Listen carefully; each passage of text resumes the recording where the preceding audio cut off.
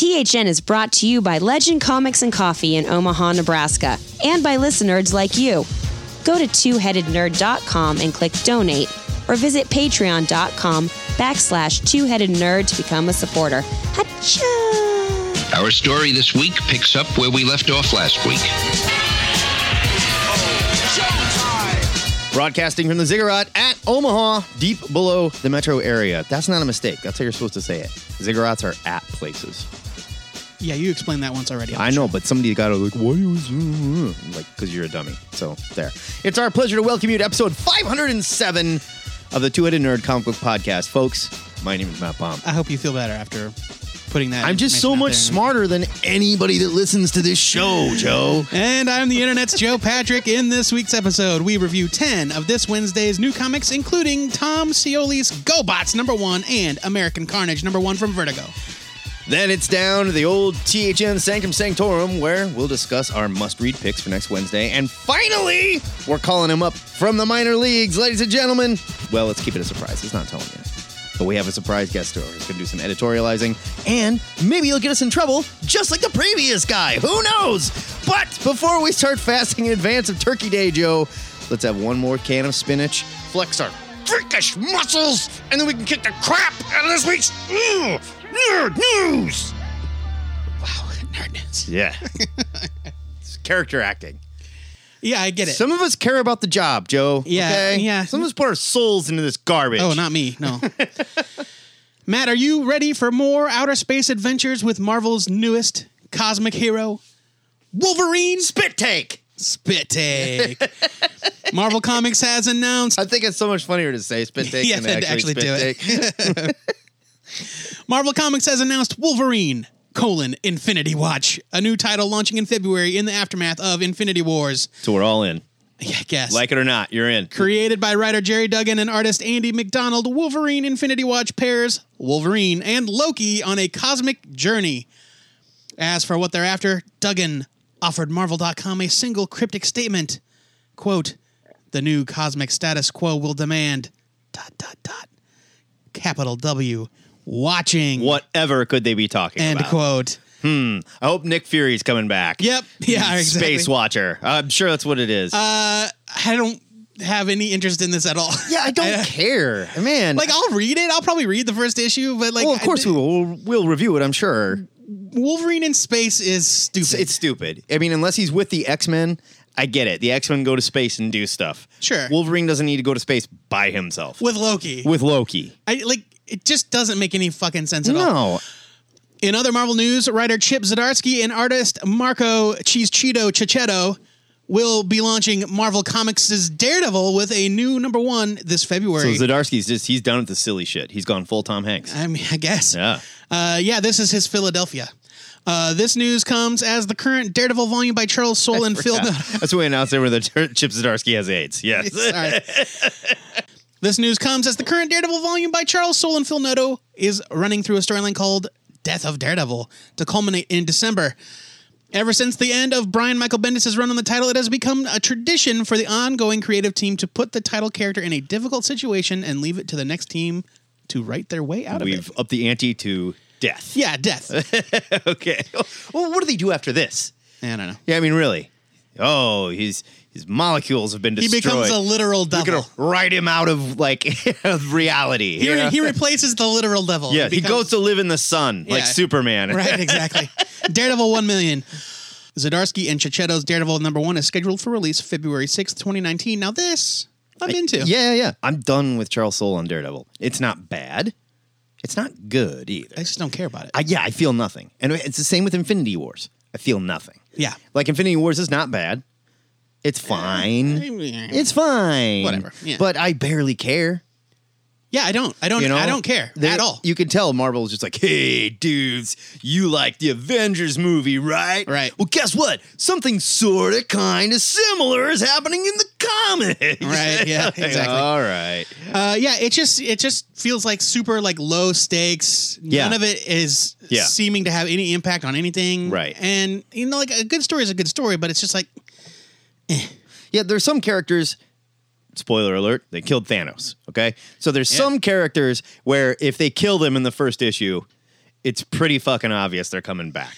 Right, yeah. You just can't do that. Yeah. I mean, I don't know. it doesn't work anymore. We're too smart to know what's going on. Maybe this is just us because we're old assholes. I don't know. Well, we are old assholes. That's true. It's true. I do really like this creative team for Daredevil, though. I do, too. I like Chip Zdarsky as a writer, and he has proven that he's not just a goofy guy.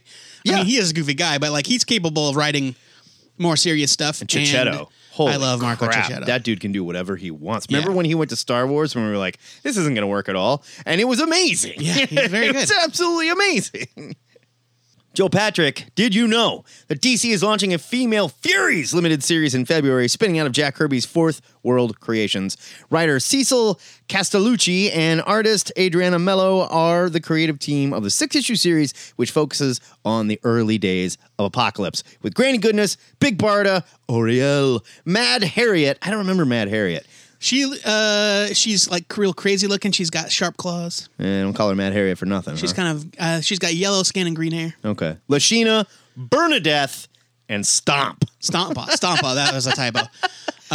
What is it? Stompa. Stompa? Yeah, Stompa. Stompa. I don't remember no Stompa either. I love the Jack Kirby Fourth World, though, and these characters are some of the most bonkers characters that lived in Apocalypse.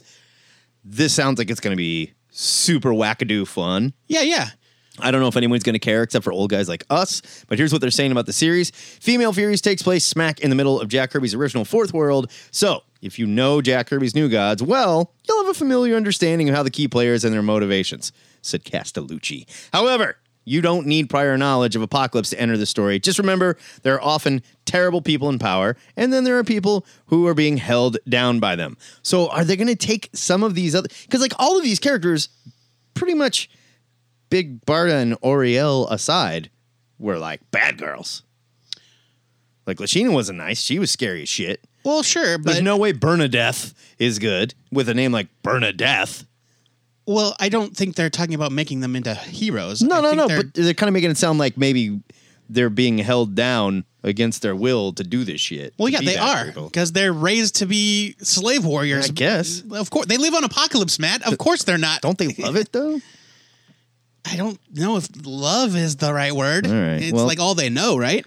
Well, yeah. So in DC lore, the Female Furies are raised by Darkseid's regime to be an all-female fighting force. They're super badass. Female Furies is going to follow a... They're the world's most female fighting teams. Yes.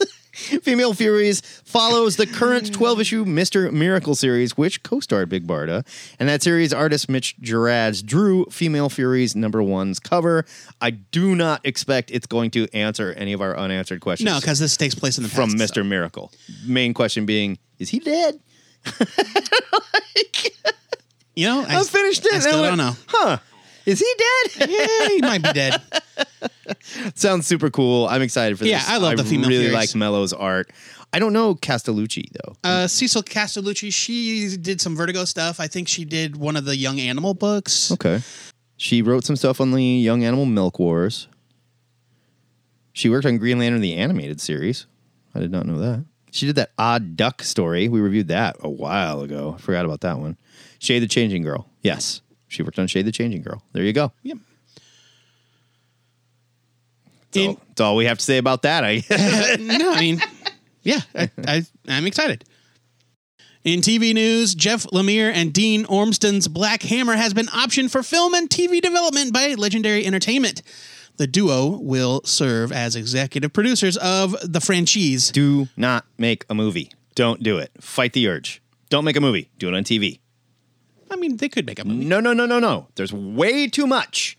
That universe is way too rich and way too bizarre. I do not want to see it crammed into 2.5 hours. No fucking way. I want a TV show. Episodic. Let's fine. get into it. Here's a quote describing the property, I guess. Black Hammer is an epic multi-book saga of interweaving stories, both past and present, detailing the trials and tribulations of the heroes as well as the villains of Spiral City. It's a genre-bending series that pushes the limits of what a superhero story can be while always creating deep metaphors for human experiences. In Black Hammer, the characters come first and the superhero aspects become the canvas to tell their stories. Black Hammer debuted at Dark Horse Comics in 2015. Was it really that long ago, 2015? Yeah. And there have been several spin-off titles. It's amazing. Yeah. Black Hammer is one of my favorite books on the stands. We've talked about it ad nauseum. It is a wonderful book. And absolutely incredible. I am pumped for this news. Yeah. I think it could be really great. It's one of those books that is, presents an homage to every comic book character you can possibly think of. But not just that, homages to the eras that those characters came out of. Yeah. Stupid changes that were made to them in certain eras. And, oh, man. And the great thing about something like Black Hammer is that it doesn't come with any baggage about like, this is how I see this character that I've been reading about my whole life. And they cast some guy that doesn't even look like him. Yeah. It's like, whatever. It's Black Hammer. Just do it. Yeah. Go crazy. It should be wonderful. I'm excited for it. That is your nerd news for the week, but I'm sure we missed a ton of stories while turkey hunting with our new phasers set to roast. You got that right. So hit us up on the THN Forums Big News section, or better yet, tune into Cover to Cover live every Saturday morning, where we broadcast on our Facebook page from 11:30 to 12:30 Central Standard Time. You're invited. It's your nerdy talk show, so damn it, you better call us at 402-819-4894 or click the Call Now button on our Facebook page. If you can't be there live, leave a message, or you can send an MP3 recording of your answer or comment or whatever to twoheadednerd@gmail.com.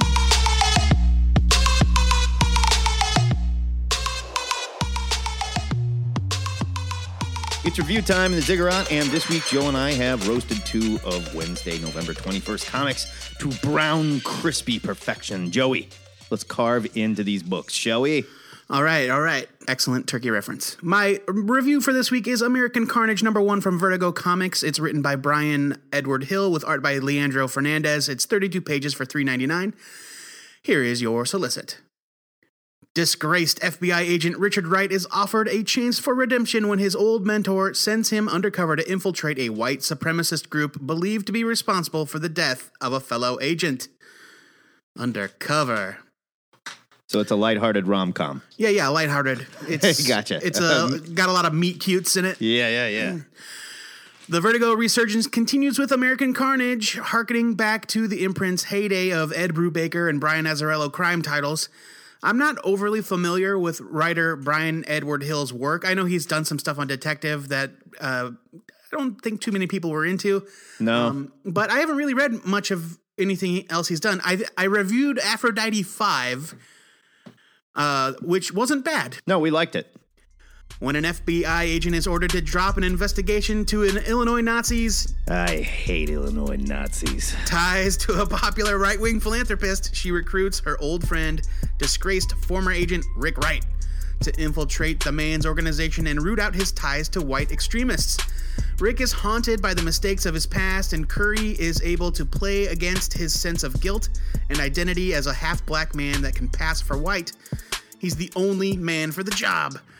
As Rick gets closer to the organization, Hill kind of subverts expectations a bit. These aren't like overtly evil people. They're not ignorant hillbilly racists that casually toss out the N-word. No, they're Trump supporters. Well, yes. And could it be that their views might even make a bit of sense? Nope. Hill does a great job revealing the insidious nature of these types of people and how modern racism has become so prevalent, disguised as honest folks just looking out for the interests of hard-working Americans. The last page reveal of this issue was chilling. I loved Leandro Fernandez's work ever since I first saw it in Greg Rucka's Queen and Country more than 15 years ago. Oh, that's right. He's just as fantastic now. He excels at giving each character a distinct appearance, and this book is full of background characters. His ink-heavy style is very reminiscent of 100 Bullets' Eduardo Rizzo. Colorist Dean White uses a more subdued palette that helps the thick black line art really stand out. So far, it seems like American Carnage is another feather in the cap of Vertigo's latest relaunch, a return to some of the gritty realism of its crime comics from the late 90s and early 2000s with real relevance to today's cultural climate. Given American Carnage #1 a buy it. Yeah, I loved it. I couldn't help but think of 100 Bullets because of Leandro Fernandez's art, which is, like you said, very Edward Rizzo, who I also love. Oh, for sure. This is very real world conspiracy. I am totally in on this one. Great book. Buy it. Matt, speaking of realism. Yeah, let's talk about some hard-hitting, real issue stuff, Joe. Ripped from the headlines. Like the GoBots, #1 from IDW, written and drawn by Tom Scioli, 32 pages for $3.99. GoBots have changed our way of life. Leader 1 is a self-aware fighter jet on a hostage rescue mission with his partner, Commander Nick Burns. Scooter is a personal transport and best friend to undergrad A.J. Foster. Turbo is Matt Hunter's transforming race car in the hottest sport in America, GoBot racing. Psy-Kill is a champion of the illegal underground GoBot Fighting League, a sophisticated sci-fi epic from the visionary creator that brought you Transformers vs. G.I. Joe. They say they're here to help us, but are they here to replace us? A sophisticated sci-fi romp. It totally is. That's the thing. For those of you under 35, GoBots were essentially knockoff Transformers made by Tonka from 1983 to 1987. Tonka was trying to get in on that sweet, sweet Transformer cash. They weren't as cool, but they were definitely cheaper, making GoBots the poor kids Transformer. And man, did we make fun of the poor kids that brought GoBots to school. What an ass. Did you know? Yeah, that was the time. Did you know, though, that Hasbro, who owns Transformers, bought the GoBots license in 1991 and officially declared their mythos an alternate reality of the Transformers timeline? I did not know that. It's a thing. Not that there was a real deep well of GoBots mythology to draw from here. However, the dry well makes for a perfect sandbox for Tom Scioli. Scioli's world is one where humans and GoBots live in harmony, but a social divide is forming with groups of underground bot battles. Humans are beginning to take advantage of the GoBots' G-chip, which keeps them from harming people. This GoBots is more like the early days of Blade Runner, when humans started to mistreat and disdain replicants in Philip K. Dick's book, To Androids Dream of Electric Sheep. A small group of GoBots has broken away and rejected their human servitude. They've overpowered their G-chips, and they are ready to start some shit. Philly's script borrows from real-life standoffs like the Branch Davidians in Waco. He packs his panels with slam, bang, GoBot action, and real-world emotion. This new GoBot book is so much more than a Transformers knockoff, and it's some of Scioli's most exciting work yet. He's created a fantastic world with socio-political themes, high stakes, and real-world threats. This is the perfect place for a lunatic creative force like Scioli, and I cannot wait to buy the hardcover collection. I am giving this a giant robot-sized buy it. You know what? It was a ton of fun, but I don't really buy into like the deep themes that you saw here. This was pretty surface level. Like, I loved it, man. When they were in Psy-Kill with like the two GoBots were fighting, the one that doesn't have a human in him was like, "Is there a human in there? Did I hurt him?" Sure, yeah, and he it was was shaking creepy. him. He's like, "Are you dead?" You know, like, ugh, God, it was chilling. I don't remember. Okay, so I don't really know anything about the GoBots like backstory. They weren't made by humans, right? They were aliens. As far as I know, yeah. But it seems like here that they were made by the humans. No, because the professor guy says they came to Earth. Okay, I guess I missed in that. class. Yeah, he says they came to Earth. Regardless, like I really loved it. It was kind of all over the place in like the best like 12-year-old fan fiction drawn his own comics kind of way, where it's yeah. Leader 1 is transformed into his robot form, and he's requesting permission to use lethal force against terrorists.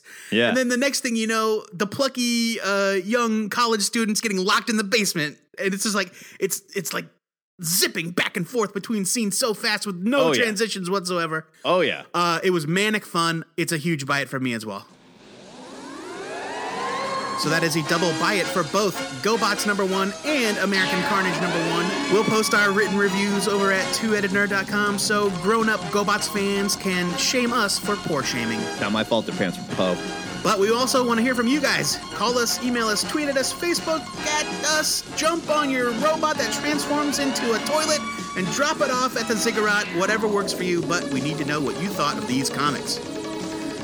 I mean, it's into a toilet? It's a toilet with wheels. I need one of those. Yeah, so that would be fantastic. You can go on the go.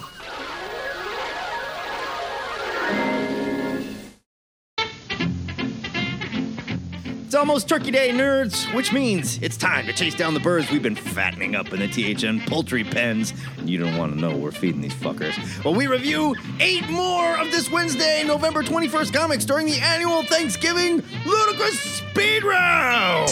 Ludicrous Speed! Go! Web of Venom, Carnage Born, #1 from Marvel.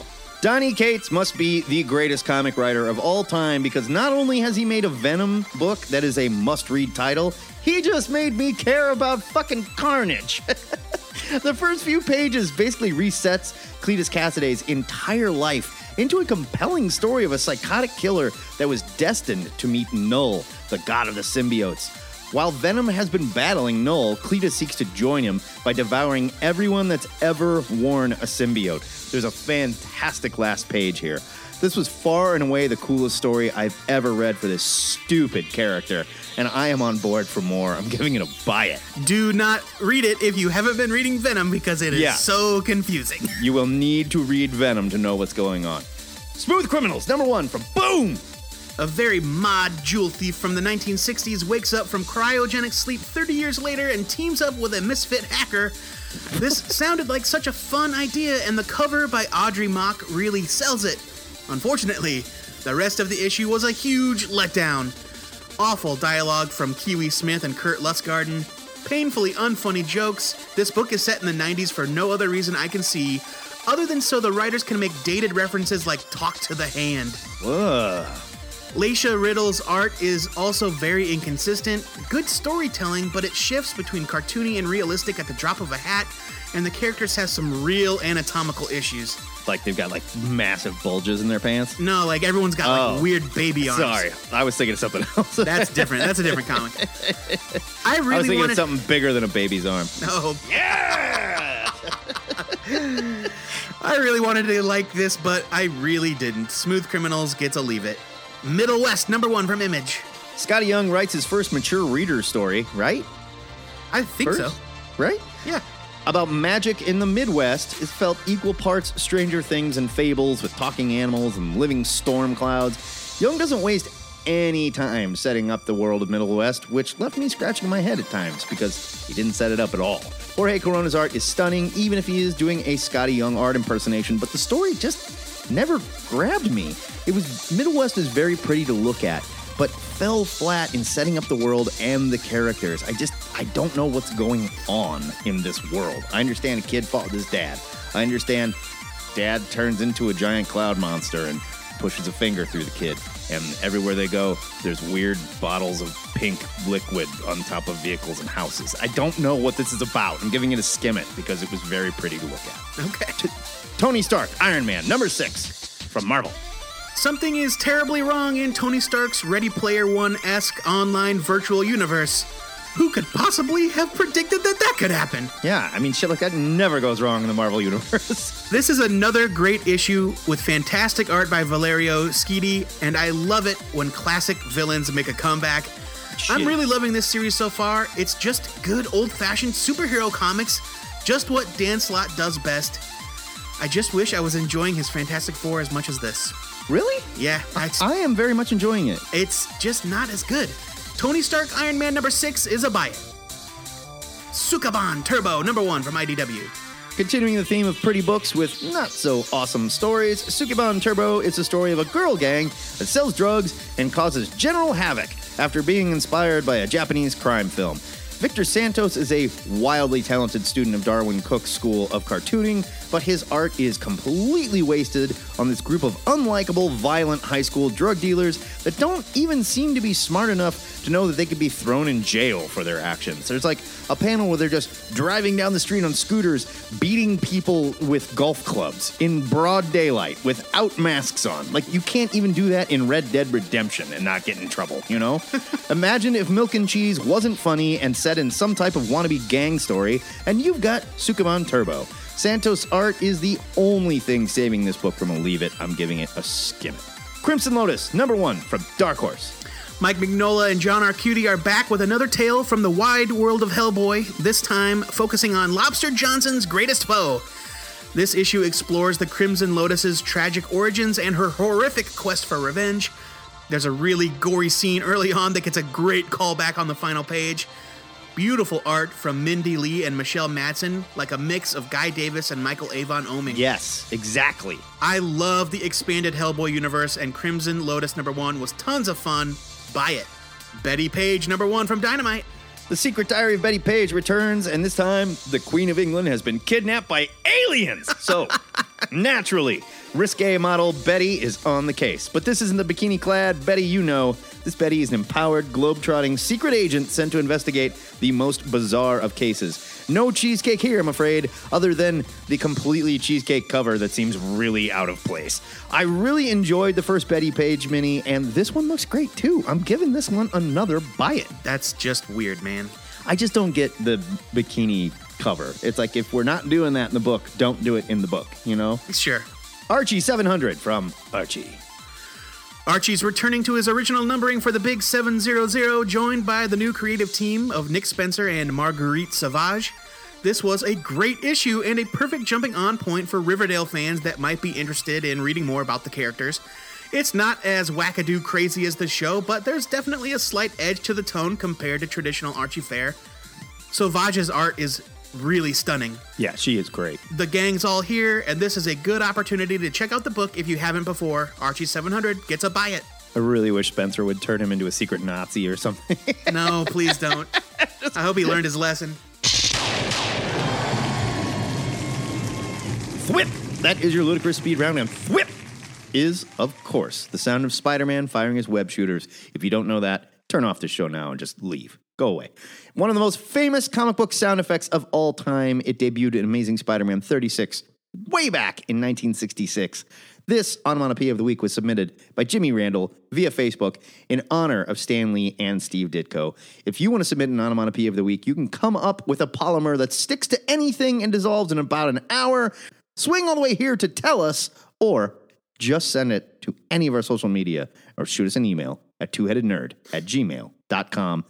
Okay, rules are off the board. We used to say they have to be from this week's comics. Fuck that. Pick a noise you like, send it to us. Yeah, that's kind of what I was thinking. Onomatopoeia of the week is just any onomatopoeia from a comic that you've read. No rules! Turn the heater on. Joey, it's time to start the annual pre-Turkey Day Schwitz, where we head down to the THN Sanctum Sanctorum, and our buddy Heatwave has been shooting his little gun at rocks and pouring water on them for like the last hour. Ooh, it's steamy in here. All right, Joey, let's get these towels off, have a nice sweat, and tell these nerds about our must-read picks for next week, where we're dick naked. Oh, yeah. That's how you do it. My pick for next week is Quincredible, #1 from Lion Forge. This may or may not be part of the Catalyst Prime. It didn't say. It's written by Rodney Barnes with art by Kelly Fitzpatrick and Selena Espiritu. It's 32 pages for $3.99. Here is your solicit. Quentin, a high school sophomore, is looking to live his best life by moonlighting as a superhero. The catch, his power is invulnerability. That's it. No flight, no strength. He's like a cheerleader from Heroes. Yeah. Sounds super fun. It looked kind of like all ages. This has got to be part of the Catalyst Prime. I think it must be. I doubt they're starting a spin-off superhero thing. No, That's probably stupid. Probably not. It reminded me. There's a character. There's a character from the Legion of Superheroes long ago named Laurel Kent. She was supposed to be like the descendant of Clark Kent. Okay. And she had invulnerability, and that's it. That was really and they wouldn't let her. They wouldn't let her join the Legion. You can't kill her, girl, or what? I don't know. I don't even think she had a code name. But spoilers, she ended up being a Manhunter spy. Oh shit, Matt, what's your pick? My pick is Shazam, #1 from DC. It's written by Jeff Johns. Oh man, I didn't even see that on the list. I'm surprised you didn't pick it. With art by Dale Eaglesham, it is 32 pages. It is $3.99. Here is your solicit. The superstar team of Jeff Johns and Dale Eaglesham reunite to launch the first all-new Shazam monthly title set in the DC universe in almost 20 years. What took you guys so long? Asks this thing in the parentheses. Teenager turned superhero Billy Batson struggles to balance school and superheroics. More parentheses. Guess which one is more fun? But when Shazam... Waka. But when Shazam unlocks a shocking secret deep within the Rock of Eternity, it challenges everything he knows about the worlds of magic and his family's future as its champions. Also, witness the bizarre team-up of Dr. Savannah and Mr. Mind as they set off to build a society all their own. How's it going to work? It's like brainy people and worms, basically? Yeah, sure. Don't miss the start of an epic run in the making of Shazam and the Seven Realms. Shazam is back, baby. I'm super pumped.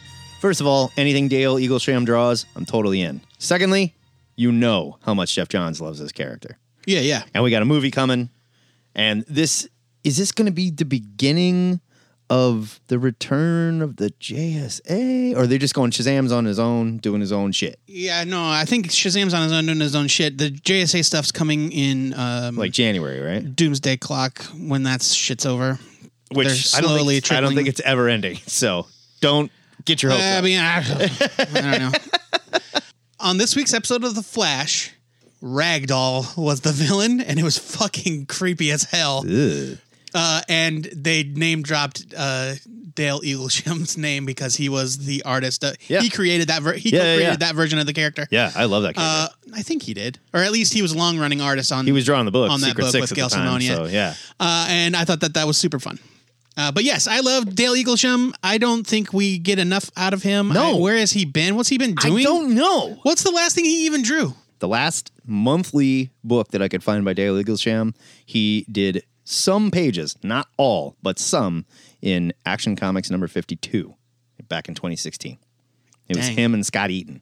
Wowzers. Yeah, that was Pete Tomasi's run. Really, really good run. Anyway, I'm glad he's back. I'm cautiously optimistic for more like monthly superhero stuff from Jeff Johns. I don't know. I feel like this is right up his alley. I agree. I'm I not think worried this about is this right at up all. his alley. This is where you want a guy like Jeff Johns. Yeah, I agree. Definitely. The THN trade of the week is McKay. It's a hardcover graphic novel from Titan Comics written by Thierry Smolderin, illustrated by Jean-Philippe Bramanto. It's 232 pages for $49.99. Here's your solicit. Get ready for a dizzying dive into the McKay dimension with this equally true and false tribute to the undisputed master of the imagination. McKay is an invented biography, in quotes, chronicling authentic, though only partially true, stories of the life of the future creator of Little Nemo, Winsor McKay, in which McKay's life is enriched by an imaginary encounter with British mathematician and science fiction writer Charles Hinton and glimpses of the fourth dimension. Winsor McKay is amazing. Right. Like if you're not familiar with his work, Legendary. He created Little Nemo in Slumberland. I have to admit something. Yes. I don't know shit about Little Nemo. I don't really either. I don't know shit about it. I remember there was a Nintendo game. There was called a Little Nemo Nintendo in game, Slumberland, yes. and it sucked. It beyond sucked. But it was to the point where like it was playable, but you didn't know what you were fucking doing, and like it was harder than it needed to be. And I spent too much time going like, I feel like there's something here. All right, you heard it here. We want you Little Nemo NES fans to come out in defense of the game on Cover to Cover next week. It sucked. But yeah, Little Nemo is about a kid. He would go to sleep and he would wake up in this kind of Oz-esque, like Slumberland. Yeah, Wonderland. Yeah.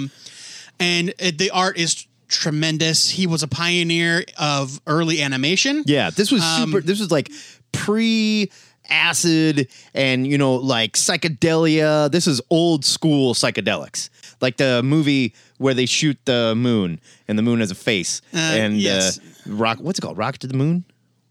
I don't remember. Clear up the moon or something like that. All the way Straight up the moon spot. all the way up inside the moon. all up inside the moon. Yeah, I think that's it. It's super bizarre and like baroque and sort of classic looking shit. Oh my god. Yeah, and I love these types of stories that take historical figures and then like insert them into these weird like science fiction or superhero or spy stories.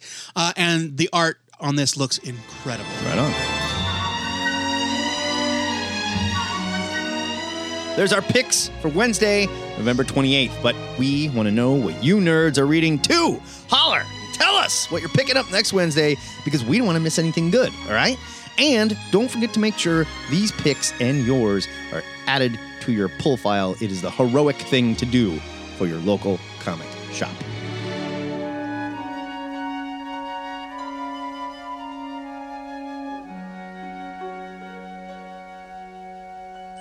You may have heard him on THN Cover to Cover, but we're calling him up to the big leagues. mainly because we couldn't come up with a segment this week, but that's beside the point. THN is proud to welcome our first British correspondent, live from Mushroom Manor. It's Daily Lord Fungus!